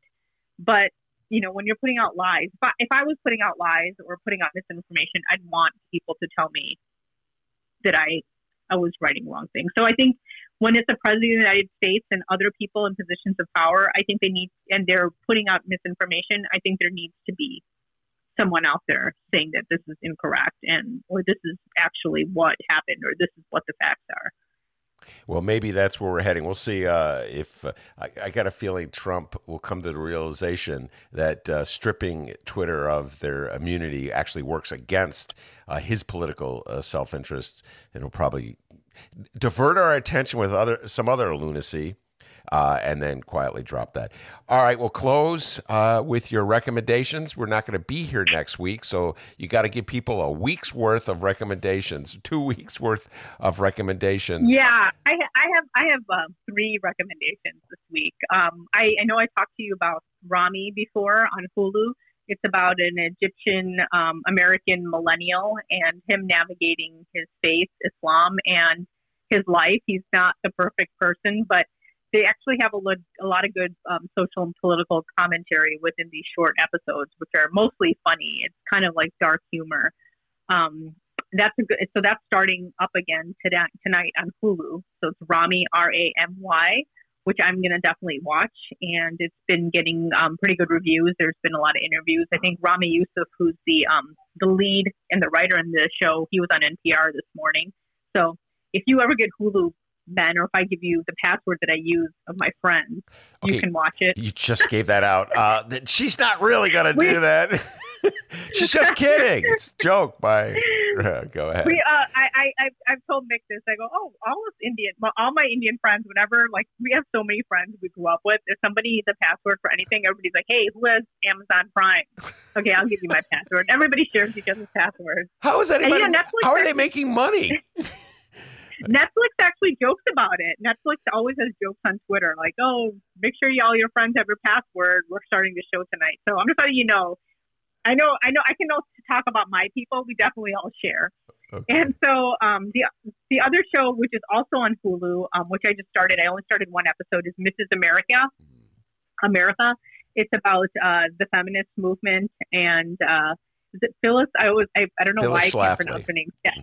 Schlafly. Kate Blanchett plays her, and I just watched one episode so far, and I think I'm going to keep watching it. It's a pretty good cast. I do want to watch it so I watched one episode. And I like it enough to continue. So that's my second recommendation, and my third recommendation is a show that already has been on air for about a year, and the second season just dropped in May.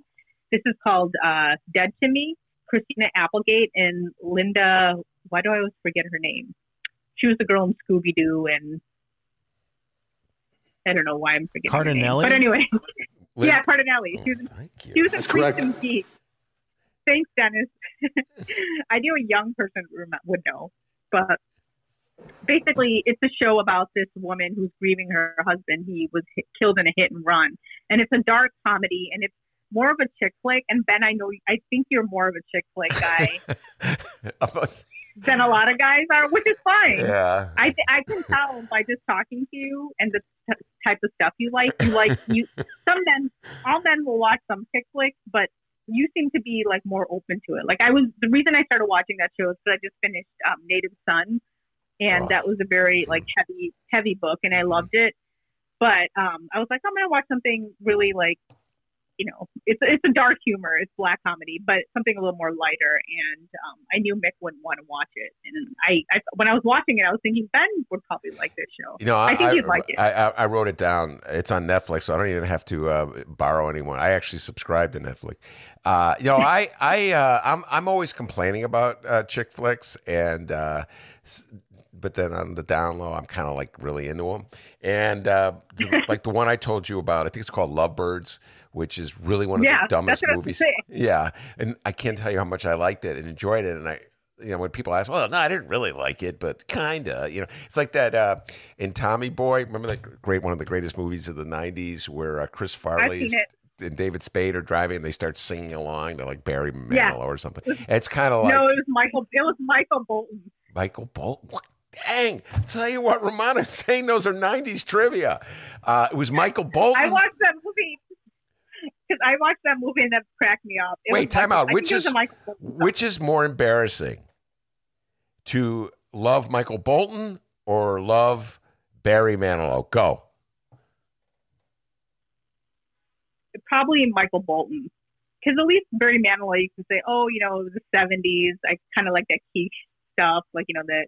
So you can, I guess, Barry Manilow, because doesn't he sing Copacabana? I kind of like one of the greatest songs ever written, Copacabana. Okay, yeah. One time, my wife and I tried to go to a Barry Manilow concert, but it was sold out. So we had a lot of fun just hanging around, watching all the people go into the Barry Manilow concert. But yeah, I'm glad you admitted that, because I wouldn't admit that. Which part? That yeah. I get a lot of grief. But I've kind of listened to his songs so much that I'm tired of them now. So I'm like, if it comes on the radio, I'll probably turn it. But yeah, I'm not gonna lie to you. I love Barry Manilow. I've been up, down, trying to get. Anyway, I will not sing Barry. Anyway, Love Birds is a really dumb movie that I loved immensely. I'm a little embarrassed to say how much I liked it. So if you like dumb what do they call them? Rom-coms? If you like dumb rom-coms. Yeah, that is the one. Well, Issa Rae, she stars in the show called Insecure. So she's very popular right now. Kumail Nanjiani is also very popular right now too. So I think I saw like little trailers about this. So I think people are going to watch it. People are just looking for anything new. So I'm definitely going to watch those 3 shows.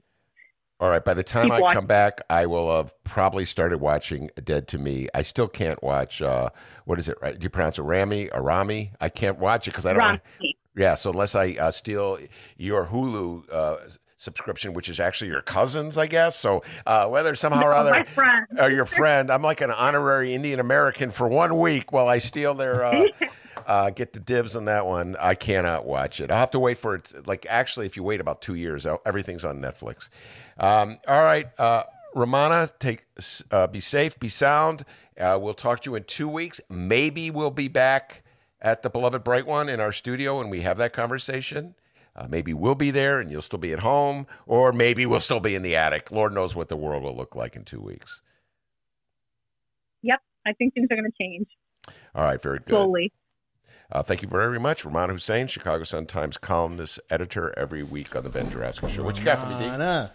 That's cool, man. You're going to watch that show, Rami. You love Rami. Thank you, Chicago, for this humbling victory. All I can say, you sure know how to make a guy feel at home. Doofus in the back. And then didn't we figure out that he was at another rally? I think he was at a Rauner rally. No, it was Jeannie Ives. Oh, Jeannie Ives. Very good. What a memory. Jeannie Ives is running for, that's why I've announced I'm going to run for governor. Oh, hell yeah!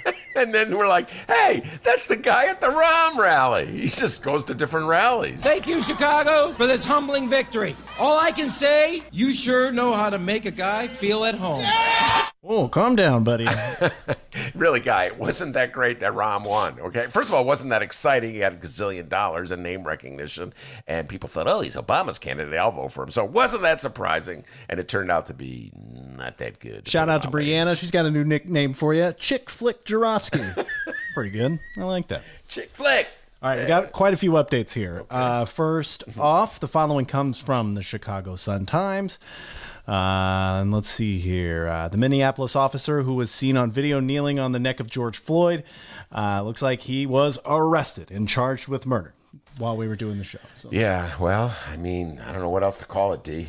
Looked like murder to me. Yeah. We still got 2 or 3 other fellers there involved in it that we're waiting to see what happens. But the main officer there, he's been arrested and charged with murder. So there's that. Let's see what we got here as well. Oh, you guys, check out the latest Fran Spielman podcast, all right? Chicago Sun-Times website.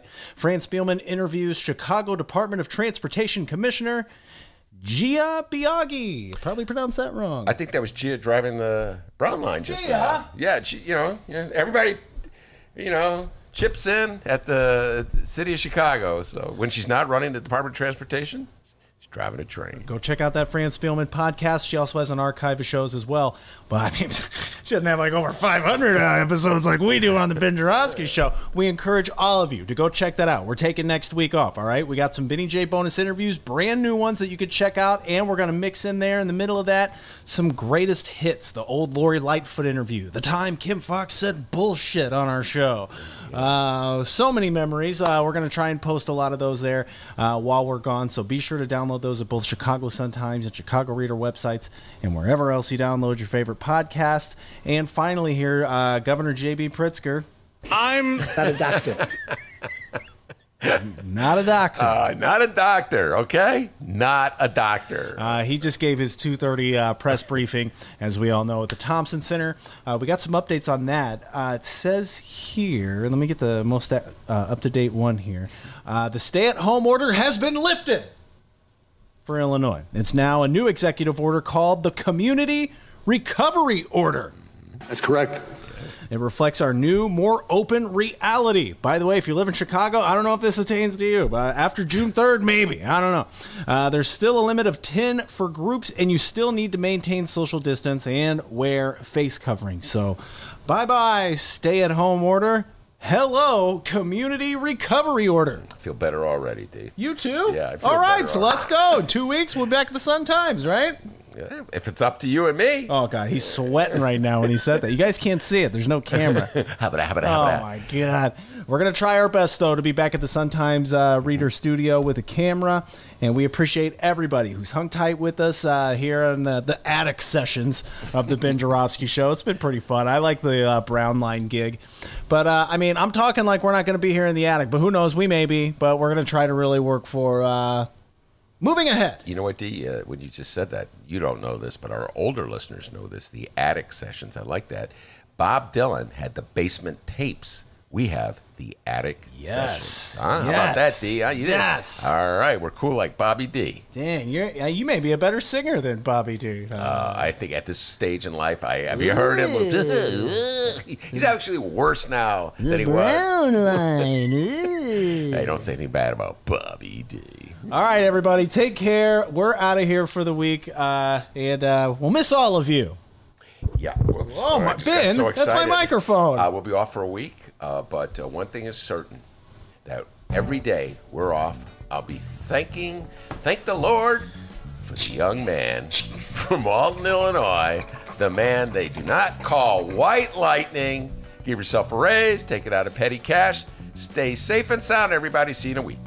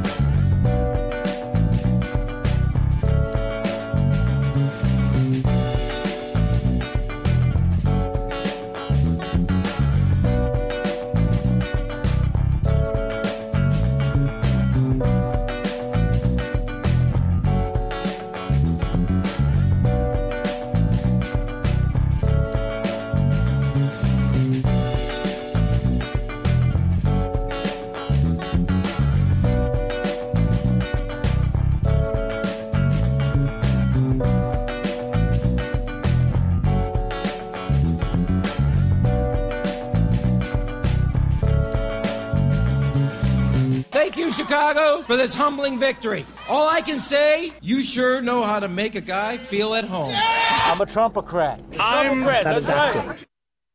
I'm not a doctor.